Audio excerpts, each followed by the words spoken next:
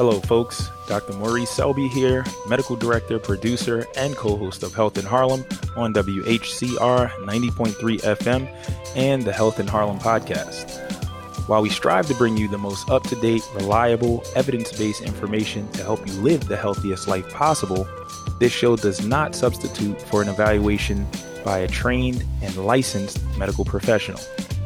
It is highly recommended that any advice or recommendations on medications, treatments, nutrition, fitness, preventive services, etc. be implemented under the guidance and supervision of your primary medical provider or appropriate specialist. With that said, we hope that you enjoy and learn from our program, and please be sure to let us know how we can best serve you in future shows.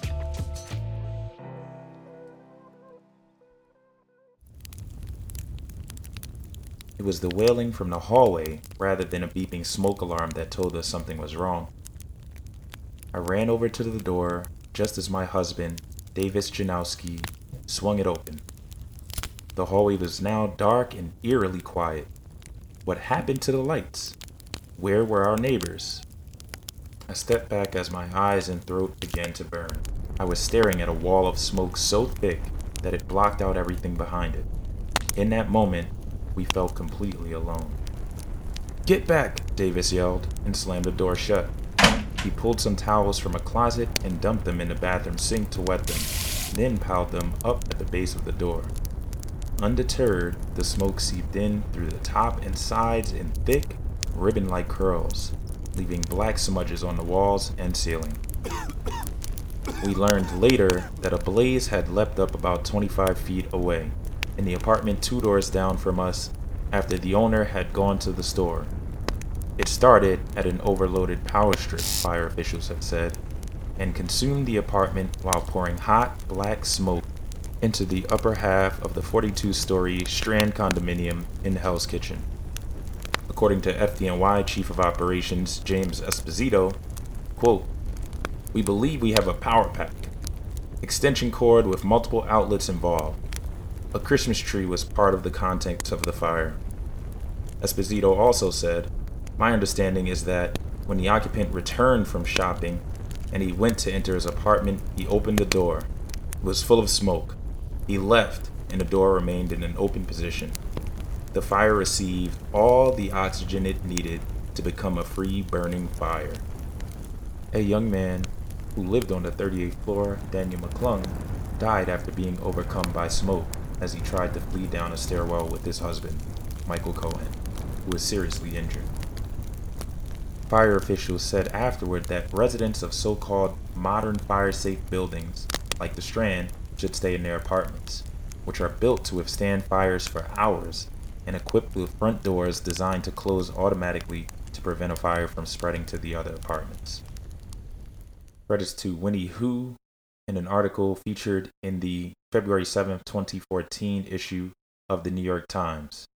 The article was titled, "Trapped by a Fire on the 20th Floor," and Jen Chung for her article titled "Fatal Manhattan High-Rise Fire Caused by Overloaded Power Strip," featured in the January 6, 2014 issue of The Gothamist. Hello, ladies and gentlemen, and welcome to the one and only Health in Harlem on WHCR 90.3 FM New York and the Health in Harlem podcast, featured on Spotify, Apple Podcasts, Podbean, Google Podcasts, Pandora, you name it. We're pretty much on it these days. And ladies and gentlemen, we have a very, very special program for you tonight. And of course, we have Reed Vero in the house. And also we have joining us a very special guest, John Leary. He is a lieutenant at Ladder 15 in Lower Manhattan of the Fire Department of New York, FDNY. And we are talking about your holiday safety today and really, most importantly, fire safety. And so welcome to the show, Lieutenant. Thank you so much for having me. This is exciting. That's what's up. And not only do we have one of New York's bravest, ladies and gentlemen, but we also have one of the most dedicated men when it comes to safety and emergency response. He was actually my chief at the North Shore Rescue Squad on Staten Island, the chief of service there. Been in EMS a long time and is now a firefighter for the Fire Department of New York. And we're just going to take you through some basic safety this holiday season so that we can all have a wonderful and happy and healthy holiday season, man, because it's the most wonderful time Of of the the year. year. I know, John, you're a singer too, right? So, I'm actually, oh man, I am. I'm one of the singers for the fire department. that's what's up. So we can't afford the royalties for like all of the holiday carols and stuff. So we got to do it ourselves sometimes. That's So that's right. another reason we invited you. No, I'm joking. I think it's 7 bars we're allowed to do before you get sued. I think that's what it is. Got it. All right. So we just got to stay under that. We stay under That's that, and it. we're straight. Man. Stay in those parameters, and you should be okay. So yeah, let's just jump. Let's just jump. Yeah, right into it, man. Unfortunately, this is something that we definitely see in the emergency department year after year. And I remember, us coming into this program, we were talking about, or at least between myself and you, stories, right, to sort of talk about this or to introduce us into this topic. And the crazy thing is, right, with all of the stuff that's happened, um, at least over the years in my career, is I couldn't focus on one. But I really feel like that's because there's so many times where we hear about these, tragic events, whether it's fires, carbon monoxide exposure, all of these different things, and that's why I felt like it's just a really important topic for us to jump into. I agree with you, wholeheartedly. Like you said, it's tough. It's kind of like when somebody says, "Hey, what's that one call that stands out to you?" And it's sometimes that's almost an impossible thing to play back to somebody because there's just so many things that you could recall in your brain, stories that have happened, and that's why this is a good time to talk about this topic because unfortunately, during this time, the fires throughout the city uh, rise. The numbers go up. Mhm. Um it's understandable. Not everybody understand how some of the things in their house work. So that's why education has been found to be Mhm. such a great tool to teach people how to know how to keep from having a fire in your home. So that's why it's great that you and I are having this conversation today. Yes, indeed. I'm with you on that. And if we Yeah. just start with, let's just jump right into the candles, man, because this was actually surprising to me. As innocuous as they may seem, more than 33% of candle fires occurred when essentially candles were left unattended or abandoned. And that was surprising to me because that's something that I do and am certainly guilty of. And I know I'm probably not alone in that. 25% occurred because the candles were near something combustible, like paper, curtains, or too close to, these other combustible things were too close to the flame. And these seem like just some sort of common sense things you would think. But this is obviously something that is happening, at increased rates, as you said, especially around this time of year. And especially when we talk about the religious observances surrounding this time of year. Let's just say this for a second. So let's just let's build a scenario. Okay, so Hmm. let's just say you're home, right? And you know you leave a even the candles in the bathroom, right? People leave the candles in the bathroom, right? Just for an example. Now, you in your head, when you light that candle, you say to yourself, I'm going to put this candle out, right? I'm Yes. going to put this candle out before I leave the house, before I go to bed, before I whatever. Okay. Now, sometime after you just lit that candle, somebody called you up with work for a problem. Okay. Your wife called you up and said, I had such a bad day today. You're not going to believe what happened. All right. Hmm. Something happens with the kids, right? Because the kids are jumping all over the house. They get you frustrated. Facts. The first thing you're going to forget about is putting out that candle, right? Because all these other things just took that priority. Which it's listen, our brain, right? It's only so much it can handle. And now that putting out the candle just went on the back burner. Now you're True story. focusing on all those other things that are going on throughout your day, and your day just ended and you just went to bed. What did you not do? Put out the candle, right? Without the candle, yep. Now that candle gets low. Maybe there's an animal in the house. Animal jumps on the radiator where the candle might be. Animal jumps on the table where the candle might be, knocks the candle over, and then you have a candle fire. Only last year, I believe it was, they had a candle fire in Park Slope. Um, our witnesses said that they saw the candles there, so they didn't seem too surprised when they heard about the fire. It's almost strange to think. You think candles nowadays, we have electric. Why would people use candles? But for a lot of people, it's a cultural thing. There's a reason why they Yes. believe in having candles. Us for the fire department, we've done a lot of work with a lot of the religions. We've been promoting electronic candles. The technology in electronic candles have gotten Mm. pretty close to the real thing. So there are alternatives. Pretty good, right? I mean, they really are.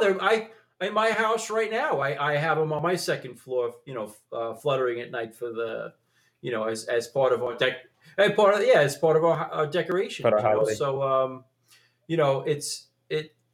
it's a tough thing. I understand that. I understand how people feel culturally, but this there either needs to be a change of a way to make it safely, or you really need to come up with ways to make it safe, right? It's important what you put it on. If you decide I need to have a lit candle, you need to make sure that it's on a surface that's not going to go anywhere. If you do have animals, maybe put it in a deep vase or Mhm. something that would be tougher for an animal to knock over, or but before you light that candle, just try to play out the possibilities in what could happen if that candle tipped over, or where it is, or if it got too low. Yeah. Maybe it gets too low and it's just low enough to catch the curtains in the apartment or the house, or what have you. So you just, before you light a candle, just take a second and say, is there a way we could do this a little bit better? So I'm with you on that. And according to the Fire Safety Education Unit of the FDNY, they suggest using, as you said, Lieutenant Leary, a metal or glass ceramic candle holder.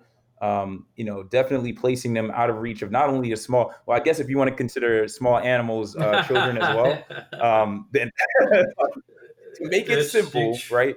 We'll just lump them all together. The animals, small pretty children close animals. sometimes. Pretty close sometimes. True story. True story, because they can definitely, get into that stuff and cause all sorts of mishaps. And placing candles at least 4 feet away from curtains, draperies, blinds, kitchen cabinets, bedding, anything that is potentially flammable, and never leave burning candles unattended. And really, as you said, a great alternative, flameless candles. And I've seen some pretty cool ones with like the little, not it's not a paper flap, but it's like a light, And like an LED it light, and then there's flutters. like a little flap. Yeah, yeah. It flutters and it looks cool. Like I actually, this was in one of these like furniture stores. Oh boy, I can't remember which one, Crate and Barrel or one of these things, but they had it, and I'm looking at it like, oh, that's actually fake. Yeah, it's pretty amazing. So some of them are really Yep, good, yep. and I'm pretty sure because we like them. Like my wife and I, we like them for the fragrances. Like she actually got me into that. I was never an aromatic candle type of guy.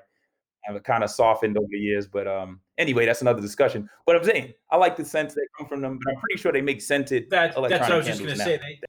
They do though, but they sell the ones, right, like the plug-in ones, right? You could get different scents for them that you could plug in, and then Yes. there are alternatives to everything and anything. Like, I get it. People like the ambience of it. Um, I think if you just like to have candles in your house, personally, I think the electronic ones can fulfill that need. I understand more of Hmm. the issue of people culturally feeling that they need to have a real candle, which is definitely a topic, especially in the city of New York, because we're a melting pot of cultures. We all know that, and uh, but I think getting some cultures to agree to the technology side of candles, I think, is important, because it's obviously a safer way to go. Attention, please. What we must understand, ladies and gentlemen, is that half the people killed by candle fires in the home were younger than 20 years of age, with most of the victims being between the ages of 5 and 9.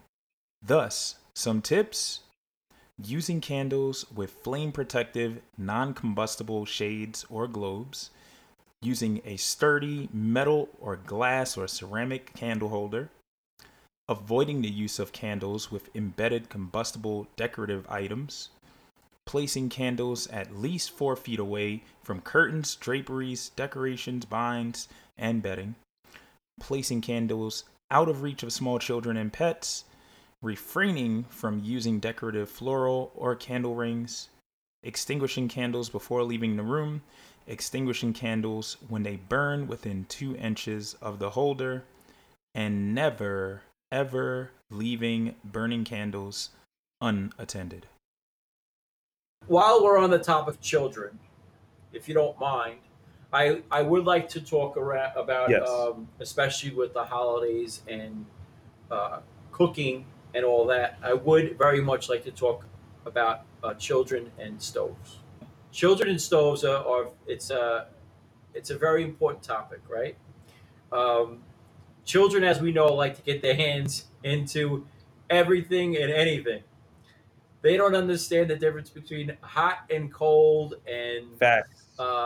they're explorers, right? That that they're tiny Dangerous. little Indiana Joneses. They Yeah. all want to see what the new thing is, right? So, what's this big fancy appliance that's sitting there in the kitchen that mom or dad cooks on? That you adults, yeah, that you adults spend so much time around and it like smells good and stuff. That's it. Yeah, Yes. that's where my mac and cheese comes from. I want to see where my mac and cheese comes from, right? So it's it's extremely important to safeguard that tool. Um, Mom and dad could easily be upstairs. I've even caught my kids, pushing on the dials, of the stove and stuff, and that's a pretty scary thing because, like we just talked about as adults, keeping that flame against away from something that's flammable. The kids, if that thing Mhm. starts a fire, they don't know what they're doing, and if mom and dad is upstairs, uh, a fire can grow pretty quickly. So I think it's very, very important for, especially when mom and dad are cooking, for there to be, kind of like a circle of danger kind of thing. That's what we call it in the fire department, circle of danger, Mhm. and that there needs to be a conversation between the children and the parents that this is a dangerous tool, especially when I'm at it. Because mom and dad, what if they can have a boiling pot of water, and trying to get to the sink to drop out, maybe they're emptying out a pot of pasta, some of these little kids, you know how they get on Yeah, their feet. It's that's amazing, classic. right? They get Yep. No, it happened this morning. I made pancakes for breakfast, and my daughter is literally like biting my leg, like pulling on my leg, and I'm like, Imani, yeah, you that's have to back up right now because I'm cooking, with the grease and stuff, and like the grease is popping out a little bit. And so I'm Yeah, like, yo, it's you crazy. have My to son gets on my leg, and I'm back. walking. Sometimes you're walking, you got one leg normal, and the other kid's got a child on it. It's like, Yeah. I mean, there has to be some kind of a conversation because if, especially, again, we get in our heads. That's the problem. You're in your head. You're saying that I'm trying to make my kid pasta, and you grab the pot, turn. All of a sudden, you got a kid there. Boom. You don't want to boil, a pot of boiling water poured on a small child. So basically, there needs to be some kind of a conversation of a circle of danger to know that when I'm cooking, stay out of the area. There's a fire on the stove. And also, there needs to be a conversation of if I'm Mhm. not at the stove, this is not an area for you. You know, don't play with these dials. They sell the safety knobs that is really, really a good idea to keep kids from playing with the That's right. stove. Again, they're curious. They want to see what's going on. So during the holidays, I think it's especially important to have that conversation with your children. No, that makes sense, especially around the holidays with children wanting to be like my daughter always wants to be involved in every aspect of what we're doing. The decorations, Yeah, the cooking, she wants to be involved and we want her. to be there. But I agree with you in establishing that safety zone and maybe giving them one thing I think that's been helpful is like giving them activities that they can do outside of that zone of safety. So if it is stirring, like sometimes I do have her stir the pancake batter and she'll do it on the other side of the counter away from the stove Mhm. as I'm prepping to cook. Or in getting her little plates ready. She has like these little plastic plates and utensils and stuff, things that are not going to fall and break. So I let her get her own table setting and stuff together, and this way it kind of distracts her from being it. It doesn't always work, but it's just these things that can be additive in making sure that they're safe and protected, Mhm. especially during this time, man. If you're doing cookies, maybe let them do the cookie cutter and pressing it in there. Give Yeah, them yeah. a small sample. You don't got to give them the main batter, I guess, or cake batter or something, but just give them something to play with on the side that they feel involved in. And I was gonna say, give them the end of the bowl so they could lick that for a while you're doing what you've got to do. there you go. Yeah, there you go. Yeah, kid, take the spoon. Oh man, I love it. I feel like there's definitely ways to do it safely and not exclude them because we definitely want them to be involved. Um, but definitely thank you for that. And definitely we invested in those safety knobs and they are Oh, that's good. actually excellent. Like to the point that sometimes I have difficulty Oh getting our yeah, stove we on, did that too. which We is got the those magnet locks for the cabinets. So it puts a lock on the inside, and then you need a magnet on the yes, outside yes. to open up the cabinet. But the problem is when you lose the magnet, and now you can't get into the cabinet. You're like, ah. Then you're screwed. Yeah. But whatever, you make it work.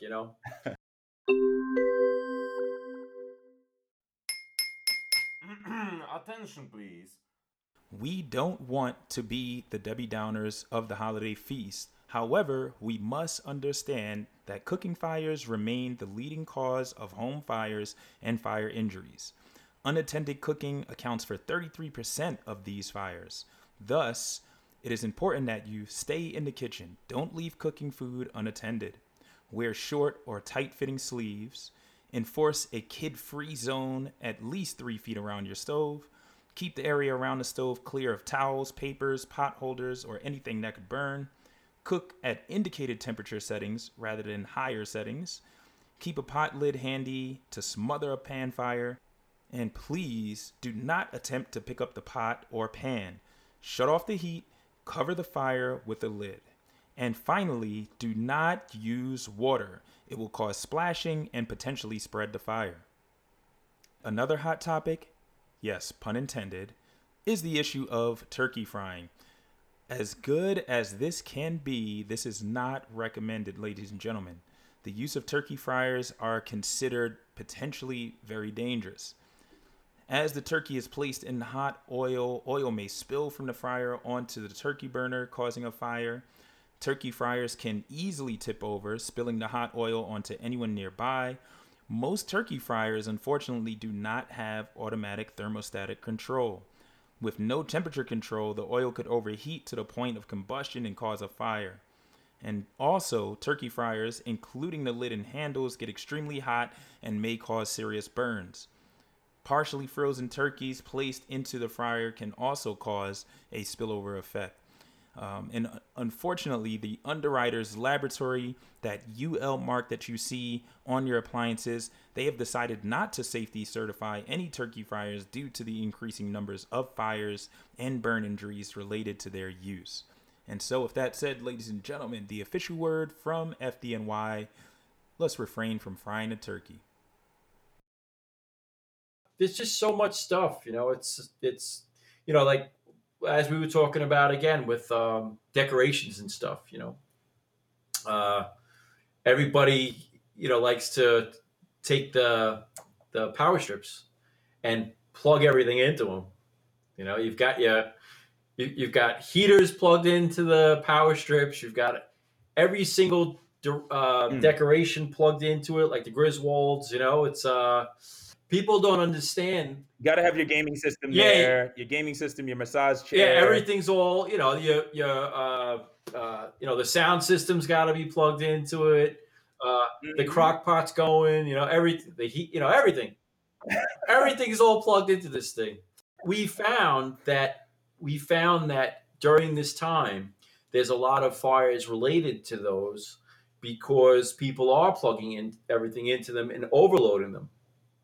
So they're not Got made it. to be passing that much electric through it. When it passes that much electric through it, it actually overheats and gets to a point that it starts to melt. And then again, if it's near something that's combustible, it will start its own fire. So I think you and myself had been talking about a fire that happened in the city a few years ago, right? In it was in a high rise, what we call a Mhm. fireproof multiple dwelling, and a fireproof multiple dwelling is a building that is primarily made out of concrete. So theoretically, you shouldn't have an interior fire from apartment to apartment because it's basically like a concrete box. But um, this one particular day, these two gentlemen, they came home from being out, opened up the door to their apartment, and they found a lot of smoke in the apartment. And unfortunately, one of the gentlemen in the end perished, and they left the door open when they were leaving.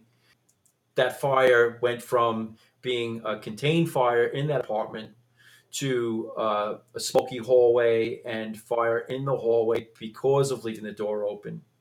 But in the end result of that was that it was found that that fire started from an overloaded power strip. Mhm. So power strips aren't made to be overloaded like that. Electric and fire. There's a lot of correlation, unfortunately. So things need to be used the way that that the instructions say. So, for example, um, like a heater, right? We talked about heaters. So heaters aren't, when you have an electric heater in your apartment, an electric heater isn't supposed to be your primary way to heat your home. You're supposed to have some kind of a heating system in the house. And then a heater is if you're a little bit cold, you throw on the heater just to get that little chill out of the air, and then you shut it off, right? So that's what a heater is for. If they're not used properly, they're actually extremely dangerous because um, a heater, one, your Yes. let's say the couch that you want for the heater to go to isn't always right next to the outlet, right? So again, what do people do? People get that tiny little brown extension cord, right? Plug in the heater, and then they'll pull From the 99-cent store, by from the the way. 99-cent store, right? It's not UL rated because that's very important. It's not rated to actually handle that kind of voltage or wattage, and that's that they're plugging their electric heater into that and then plugging it into the wall, and then unfortunately ends up doing the same thing like what we discussed with the power strip. That little brown line gets overheated and it shorts out and starts melting, and then before you know it, again you have a fire, and where is that little extension cord? Everybody's trying to make their living room look nice. So you don't want cords running right on top of the carpet. So where are you going to put it? Right, you put it underneath the carpet, right? So Under, yeah, so now that underneath. heat, right, Yeah. that's on that electric line is now being contained. It's got something combustible and flammable that's over it, and now before you, right over it, now before Right you know over it, it. boom, you got a carpet fire, and of course you probably went to sleep and left it on, you know. So now you're sleeping. Yeah. There's a fire starting in your living room or your bedroom, and again, it's just if you knowledge is power. So if you understand how it works, then you might understand that. Wait a second, this isn't a good idea. This is not something that I should be doing. And so what you just mentioned actually just sounds like a bunch of compounded risks. When we look at sort of this time of year, and as you said, with using the usage of space heaters, right? I mean, all year round we're using these extension cords and power strips, but this year it's just like sort of this concentrated energy, which, as we said, plugging in multiple devices. You have the space heater going potentially, and then on top of that, you add flammable material like your Christmas decorations or lights, Yeah. Oh yeah. or even a tree. In the worst case scenario, I guess we have this sort of recipe for disaster. Unfortunately. Yeah, I was going to say that, like you said, you're right. There's a bunch of ingredients here, that are definitely recipes for disasters. And again, if you understand what the risks are, then maybe it would help, to get to that level. Again, that's why education is so important. And I guess I see, yeah, this is where, the hope in all of this, ladies and gentlemen, up to this point, because, and this is, I guess it's a running joke now, Reed, right? Where it's like, we are so gloomy on this damn program, man. But we're not gloomy because, as we said, right, we always promise that we leave you, or at least intend to empower you with some strategies and tips in which you can reduce all of these risks. And I feel like we do have some opportunities here to really safeguard our homes and families with, a lot of the things that we just talked about. Now we touched upon multiple points. And if we just start, as we said, looking at these, for instance, the power strips, following, and I'm guilty of this too, right? So, ladies and gentlemen, we're not preaching to you, because pretty much everything that we've talked about up to this point, I am guilty of. If not now, at some point in my life, I think all of us have been. And, I've definitely opened those power strips, and that little slip of instructions, usually it's like 1 or 2 pages, that is immediately discarded. I don't think I've ever looked at any of those. You see the little symbols on there, like, it'll shock you or something, and don't use water around it. They got the little symbols, but reading it and seeing what the capabilities are, and, what should be plugged into there, and when you might be exceeding the capacity of that device. I mean, that's something that I don't think we really pay attention to, but it is something that can be, almost life or death, man. Especially when we talk about, this time of year, where we're using a lot of energy and plugging in multiple things, and we're all enclosed. Yep, and also with everybody working from home, right? Where is everybody's offices? Yes. Everybody's moved their entire office at home. Every electronic device that was normally at their desk in their office at work, right? It's now everything is there. So there's only so many outlets we have in our house, right? We have to figure out ways to make it work. Yes. So in addition to the foot massager, yeah.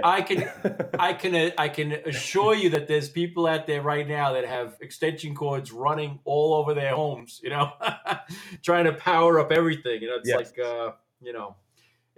it really is amazing. But it's again, it's an important topic. I'm glad that we're going through it, especially during the holidays. And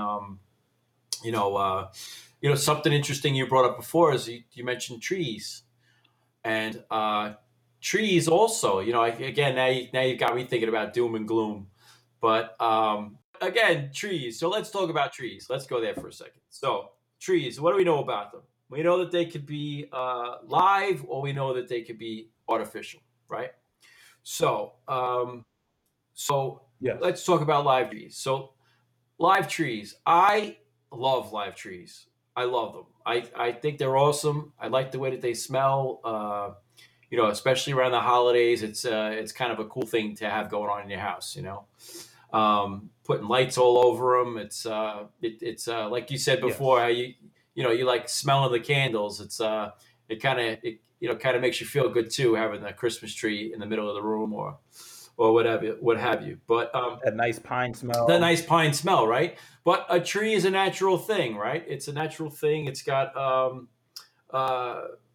it should have a lot of moisture in it. Things that have a lot of moisture in them don't burn, so or shouldn't burn, I should say. But trees, when they're cut down, they're obviously cut, they're wrapped, they're put on a truck, and then they're brought to a place that's going to sell them. Now there you go, and you go to buy it. So the question for me is, how fresh is that tree? How fresh was that tree when it got cut to when it was brought to the place that you're going to buy it, right? So one thing that we could do is we could take one of the tiny little limbs on the tree and just try to bend it, right? Try to bend it and see if it's almost rubbery, right? because if it's rubbery, it's moist. It has moisture in it. It has it's it's a fresh tree, and it's recently had water going through the trunk. If you try to just put your two fingers on the branch and run your one finger through it, one set of fingers to it. If you feel all those bristles fall Mhm. off, then that's a dry tree. That's not a moist tree. That wasn't just freshly cut, right? So Got it. when it comes to now taking a dry tree and bringing it in your home, and now many people have dry air that's in your house now because it's cold out and we're all trying to stay warm. Uh, Now you're already starting off in a bad scenario, right? Mhm. So we know about all these forest fires that we're having throughout the country, right? We've been having a ton of them lately. And a lot of that is because of drought, right? And lack of rain. Because the lack of rain, these trees is letting that fire jump from dry tree to dry tree to dry tree. So you can very easily look at YouTube and watch how quickly a Christmas tree goes up. That's been caught on fire. Those Christmas tree, yeah, I've seen, it's yeah, amazing. I've seen that It's video. I know which one or a video. scary Yeah. stuff, real scary stuff. So those trees that go up like that are dry trees. If a tree is well fed, and this even counts when you get it home, right? So you have a fresh tree, you bring it home, uh, and and you forget about it. It's been sitting there. It's you forget to water it and put water in the trunk in the stand. That tree dries out. It's a living thing. It needs to have water. It needs to be fed. And if that tree doesn't get water again, it's going to dry out. It's you'll start feeling those bristles. Those bristles will fall right off the limb. If you look at your tree, more brittle. If you look at the bottom of your tree and you see bristles everywhere, that tree is a very dry tree. That is an extremely dangerous thing to have inside of your house. Extremely dangerous. Let's just say you have a dried out tree, right? And for some reason, right? Because what do we wrap it in? We wrap it in electric lights, right? And somehow those lights that have been in your family since 1962, Yeah, you're a character. and they need to go on the tree because we've had these in our family our entire Yes. lives, and you wrap them around the tree, right? And you don't realize that one of those wires on that strand is shorted out. You know. Yes. Now, okay, here we go. We're all decorating, wrapping this fancy tree that we bought. 10-foot tree and 7-foot ceilings, and wrap it all in wrap it all in Christmas lights. And now, like I said, one of those lights shorts out. Okay, we haven't been feeding the tree.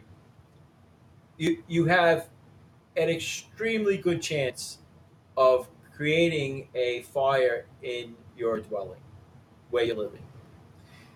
It's it's unbelievably dangerous at that point. It's almost like a ticking time bomb. Approximately how many tree and I know it's probably hard to establish, exactly what happened um, after a fire or after you guys are done with it. Um, but approximately how many do you estimate, like, per year, do you think your company or your firehouse deals with when it comes to trees being the cause? It's to be honest with you, I don't have the numbers, so I can't give you an Mhm. accurate number of what that is, but it definitely does occur.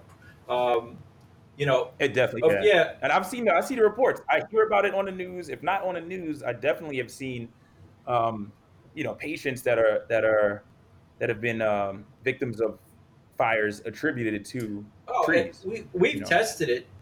We've brought them outside, just to see on our own, do some training on it and Hmm. find out, hey, how quickly does this thing go up? And it's not like you're pouring gasoline on this thing. It's not like you're starting a camping fire or something.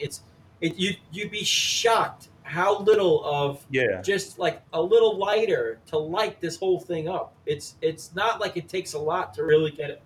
It takes off, and it when you're there, you see how quickly this thing goes up. It's really really a scary thing. It. there's a lot of the care that needs to be taken in in making in having a live tree in your house. Like again, we talked about kids, right? So my little kid, 3 years old. Yeah. I remember when I was a kid, we had a cat.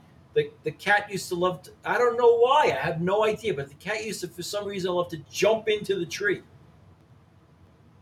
Like you're there, and all of a sudden the cat is in midair, going towards a tree, and I can't believe it. It's unbelievable.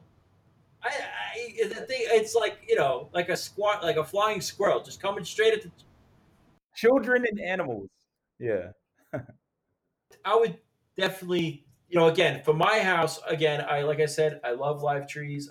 I've always loved them, but I'll tell you, I'll be honest with you. A couple of years ago, we went and we bought a fake tree just because for myself, I felt like it was as safe for my family. Maybe when the kids get older, to be honest with you, I mean, sure, we might go back. Might go back to a live tree, and but there almost needs to be like a schedule. Leave a schedule nearer to something. Did we give it water today? Somebody has to be in charge of checking it and making sure that there's water in there to again. What we're doing here right now is we're teaching people about the ingredients for a bad thing. So we're telling them what to kind of keep out of the soup. We like the soup. We want for you to have your tree, but don't put these ingredients in it. It's not going to taste good, kind of thing. So, yeah, we want good ingredients. And part of the good ingredients, going back to also, we did talk about the space heaters, right? Never using an extension cord with the space heater. You want to inspect the electrical cord for damage before each use. And definitely the children and pets, animals, you want to keep them away from that device. And you're only going to use equipment with Underwriters Laboratories mark. That's that UL mark, which I've never known what that was, but that is a certification. And this company has been doing this for well over 100 years in inspecting appliances and other consumer items for safety. And so if it doesn't have that UL mark, that should be part of the sniff test where it fails and you do not use that device or purchase that device. Avoid using electric space heaters in bathrooms or other areas where they may come in contact with water. And then finally, you want to turn off and unplug that space heater whenever you leave your room or go to sleep. And I've definitely failed, except for the UL mark. I think I've always seen that on my devices and stuff. Never used the extension cord, but definitely had some bad practices when it came to space heaters in the past. And I think we all have, to be honest with you. I think we've all listen. Nobody's perfect, right? True story. Nobody's perfect, and like we said, sometimes life just gets in the way, and your brain obviously goes in a different direction. I get it, but hopefully, you and I right now, we could kind of rope everybody back in a little bit and say, we get it. We get life is busy, but let's look at our surroundings and figure out what's going on for the holiday season. Yeah, you guys definitely got me, because as soon as we stop recording this show, I'm gonna go to my room and move some of my appliances around, because so it's not about listening to the shows and about like, oh, check, I've been doing this all along, good job, pat on the back, which if you have been, give yourself a pat on the back, but take this knowledge and then go and apply it to your own home. That's facts, man. Thank you for that, Reed. Yep. And not just take it for yourself, but it's it's now that somebody has heard this information, it's you almost have to take a little bit of it, and now that you have this knowledge, I'm a firm believer in passing something on. So it's okay if you now walk into somebody else's home and just be like, hey, did you? I don't know if you happen to hear, but that's think of a way to say that's not a good idea, or because again, not everybody has the information that that we know, and it's okay to think of a nice way to tell people a way to be safe in their own homes as well. That's how I feel. Oh, and another thing, while we're on this, real quick, just because we mentioned space heaters before, so like we said, space heaters are supposed to be for to supplement your heat. It shouldn't be your main source of heat. So with that being said, it's a very good idea to probably, if you're not a mechanical person, you don't know anything about a heater yourself, to start a contract with some kind of a company that knows how to service heaters, and have them come in the fall, right? Have them come in the fall and have them take a look at your system and say, listen, I just want to make sure that my system is up to par, where it needs to be, and make sure that I'm going to be good for the winter. And even if they say it is fine, a month from now something happens, at least hopefully you've already started some kind of a dialogue with somebody that now knows your system in your house. You know what I mean? So, and they know, because then the thing is you don't want to now a month later have a problem with your heater or whatever it is, and then there's no part.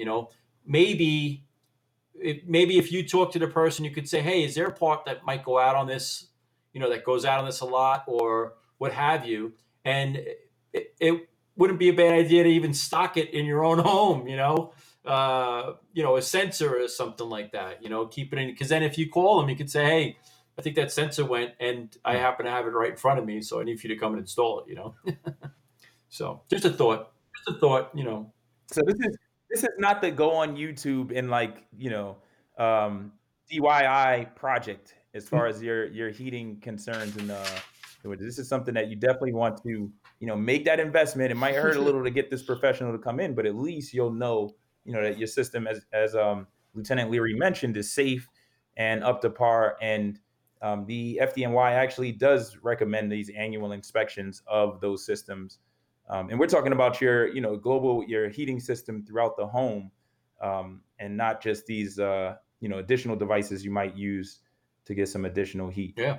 So important, man. So important. It's definitely something that I think is typically overlooked. It makes you think, or at least it's not a problem until it becomes a problem. We don't think about that. Yeah. It's almost like, like I said, you kind of have to have either a mental checklist, or for some people, a physical one, if people have calendars or day planners or what have you, it's not a bad idea to pull out the calendar and put, September 1st or October 1st, call heating repairman and have him come for a checkup, January 1st. January 1st is a very, very important day, right? Besides being New Year's Day, but it's also a day that many of us use to replace the batteries in our smoke detectors. Because with all of this being said, right, and all this information that we talk about, even a tiny little minor fire can turn into a great big giant fire. And the first detection of something that's minor is a smoke detector, right? That's our first warning sign. If we're sleeping, if we're in another room, if something's going on, smoke detectors are extremely important. And smoke detector combos, right? The ones that also have the CO meters in carbon monoxide. Carbon monoxide. Carbon monoxide death is it happens a lot more than people think it is, or at least exposure. It happens a lot, and it's definitely preventable. One of the ways is, like we said, have somebody come and service your heating system, right? Because that's one of the ways that we could have carbon monoxide in a home. Stoves, believe it or not, produce carbon monoxide. Can produce carbon monoxide, I should say. It's carbon monoxide, by the way. It's a product of incomplete combustion. So if, let's say, your stove, for example, if it's not burning correctly, it will produce carbon monoxide. So if there's something wrong with one of the valves, and let's say it's pushing out too much gas, then the valve is broken. It will burn differently and create carbon monoxide. So there are multiple ways that you could get that throughout your home, and having a carbon monoxide is extremely, extremely important. And like we said, the smoke detectors, right? The smoke detectors also. This do you guys have smoke detectors, by the way? Just out of curiosity. Oh yes, definitely. Good. Good.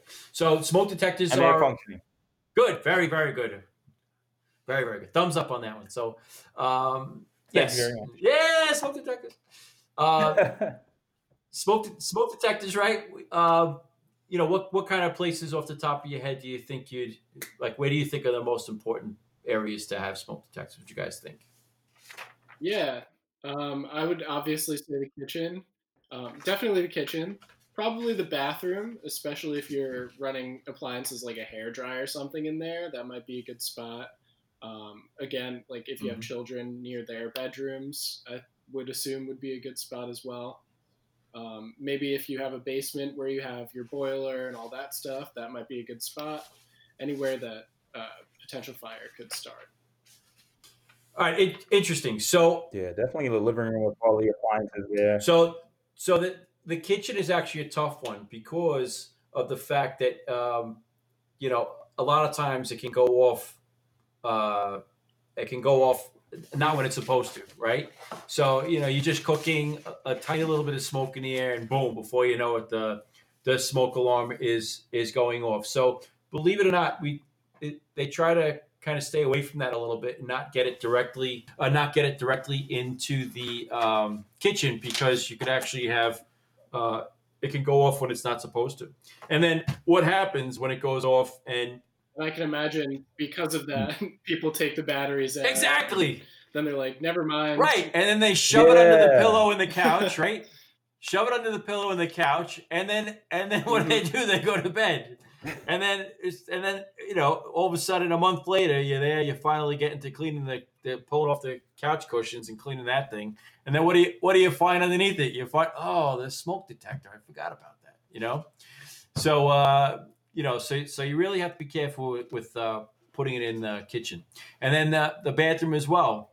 I can tell you that my smoke detector is actually because where my bedrooms are, they kind of all come to a little foyer area. So right outside of the bedrooms is also the door to the bathroom. So my beautiful bride, when she's taking a shower and that steam is coming out of the door, I have all my smoke detectors connected, and it actually goes to my phone. So I'll be out at work, and all of a sudden I'm getting a notification that there's a fire in my home, and 2 seconds later I'm getting a text message from my wife. It was me. I was taking a shower. So so I would definitely not put one in the bathroom, but Got it. you definitely want some outside of the bedrooms, and even inside of the bedrooms isn't a bad idea as well. Because think about it, you want it in the areas that are going to wake people up and get them out of the house if need be. Also, like you said, there's CO detectors, right? So you definitely want the CO detectors in areas that have the possibility of of producing them. So the kitchen, not so much. In your utility room, where you store your heaters and your boilers to make your hot water and all that stuff. Boiler. Yeah, right. Mhm. Boiler for the house and all that stuff. Definitely, you definitely want one in there that's going to alert everybody to what's going on. I also personally like the ones like all of mine are connected. So let's say, my house, I have a basement, my living room floor, and then the bedroom floor. So in the basement, in the utility area, if we're all the way up in the bedrooms, it might be kind of hard to hear that smoke detector going off. So for me, for my smoke detectors, they're all networked. So if the one in the basement goes off, they all go off. So no matter where you are, That's awesome. So definitely something to look at. it's something to look into. It's at the end of the day, I think it's going to make everything much safer. If you have that kind of setup.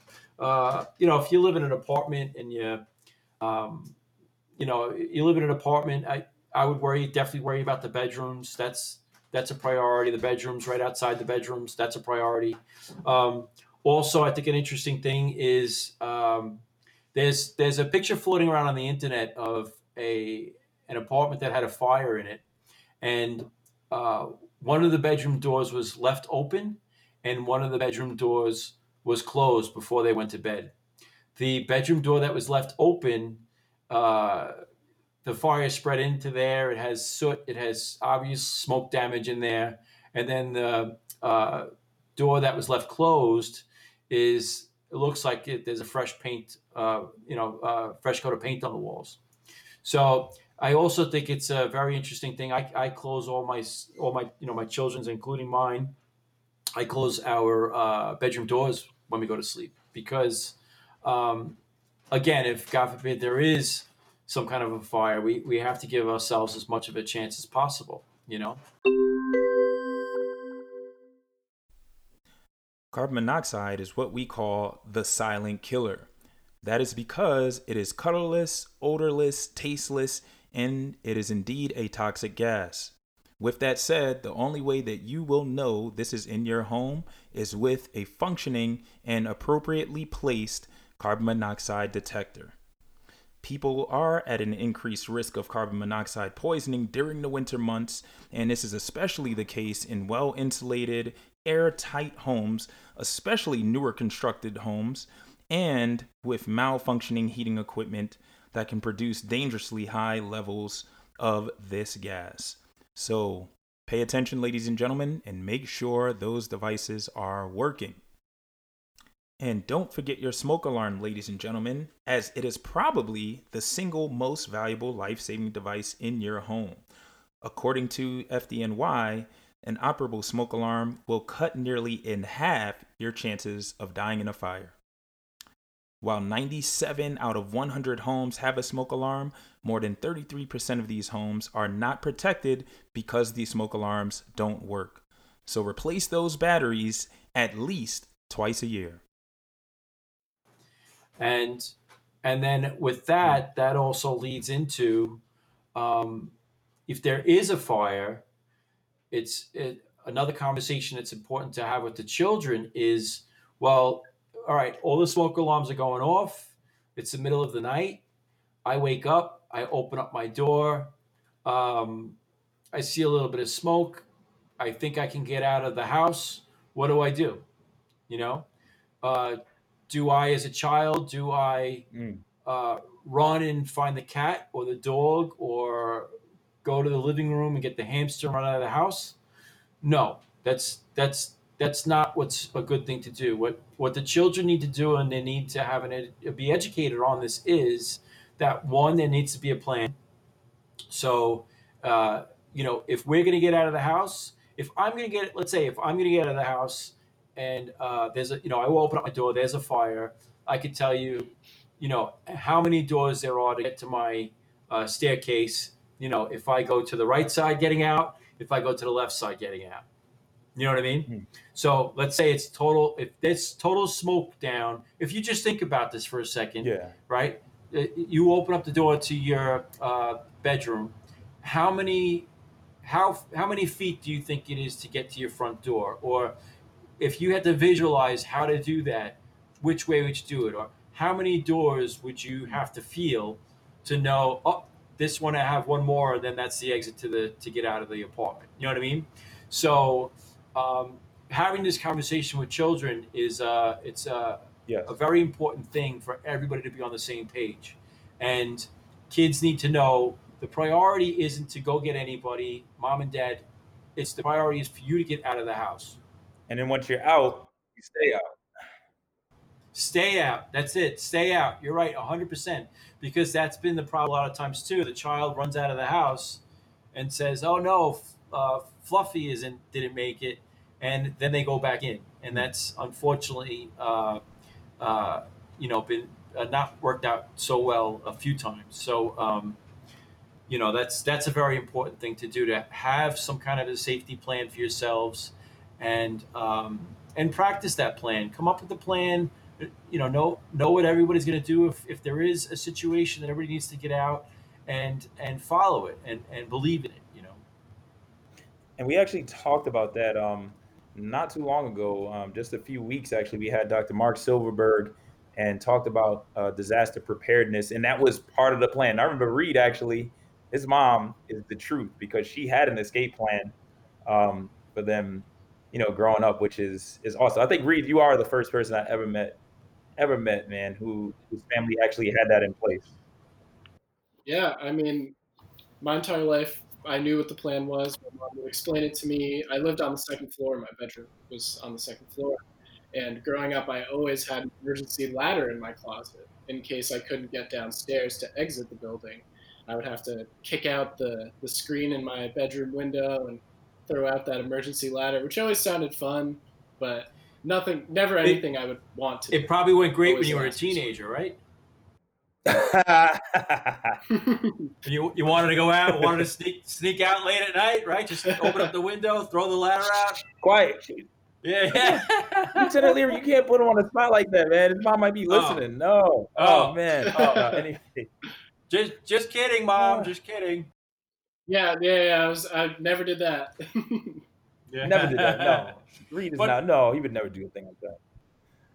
But what's interesting now is, especially during this time when everybody's got, everybody's home with their children, and you're trying to figure out things to do. What's an activity I could do with my kids?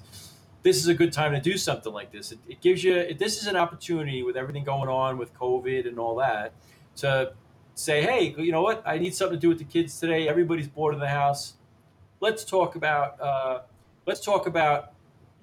drawing up a map of the house and draw up a map of the house, take a pencil and say, hey, here you are. How are you going to get out? How are you going to plan on getting out of the house if something did happen? So, having a map, having a plan, it's great. Like we said, now is a great time to do that with COVID. It's bringing a lot of parents and their children kind of back together because everybody's with each other 24/7, and it's a good family activity. It's something to do as a family and keep everybody busy, Word. And then ultimately, safe, God forbid, something does go down, you have this thing in place that you've talked about and rehearsed. Yeah. As we begin to wrap up, Lieutenant Leary, what would you say is the most important thing that our listening audience should take away from this program? I would say that really the most important thing is I think all of this that we've talked about comes down to preparedness. So it's again, if you know what the outcome can be, then you can understand how to prevent it. So I think it's preparedness and it's education. Education and preparedness; those two together, they're intertwined. So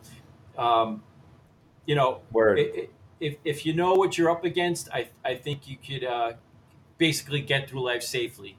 But I'm happy that we had the opportunity to, hopefully educate some people out there that are listening today. That, like you said, Reed, maybe some people like yourselves are saying, "Wait a second, I never really thought about that before." And that's, I know you said this is all about doom and gloom. This the podcast and on your channel, but that's what it's all about, right? The end result of what you guys are doing here is really trying to make somebody's life and day a little brighter. So I think that's a good thing. It's facts. Fact. Yeah. True story. And I think that we should also highlight that the FDNY does have a fire education program, and that it can be accessed on fdnysmart.org. So if anybody wants to go there and get more information on fire preparedness and things to do for the holidays, that is a great resource. And they what they're doing now with COVID, prior to COVID, they had the education program would go to community events, would go to schools and stuff. And we have these big giant trailers that they smoke out, and they teach kids to crawl through them, which helps guide them through that preparedness program that we were talking about before. But now what they're doing with COVID is they are doing virtual fire safety programs. So if anybody wants, they could reach out to the Fire Safety Education Unit and request to have a virtual program.